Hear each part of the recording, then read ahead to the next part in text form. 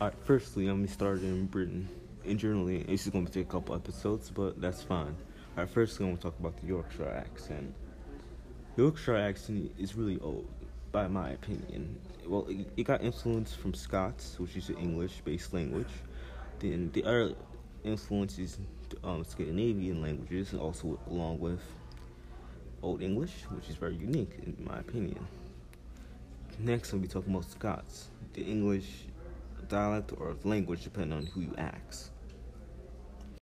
Scots, the dialect. Or some people call it Scottish English, which is incorrect, but there's a real major difference between Scots and, Scottish English. But anyways, the reason why Scots is a dialect is because it started from Northumbrian early modern English.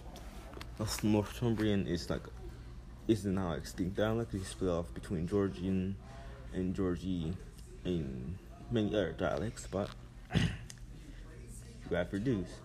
But anyways, the Yorkshire dialect and Scots share one thing that makes it distinct from other English dialects.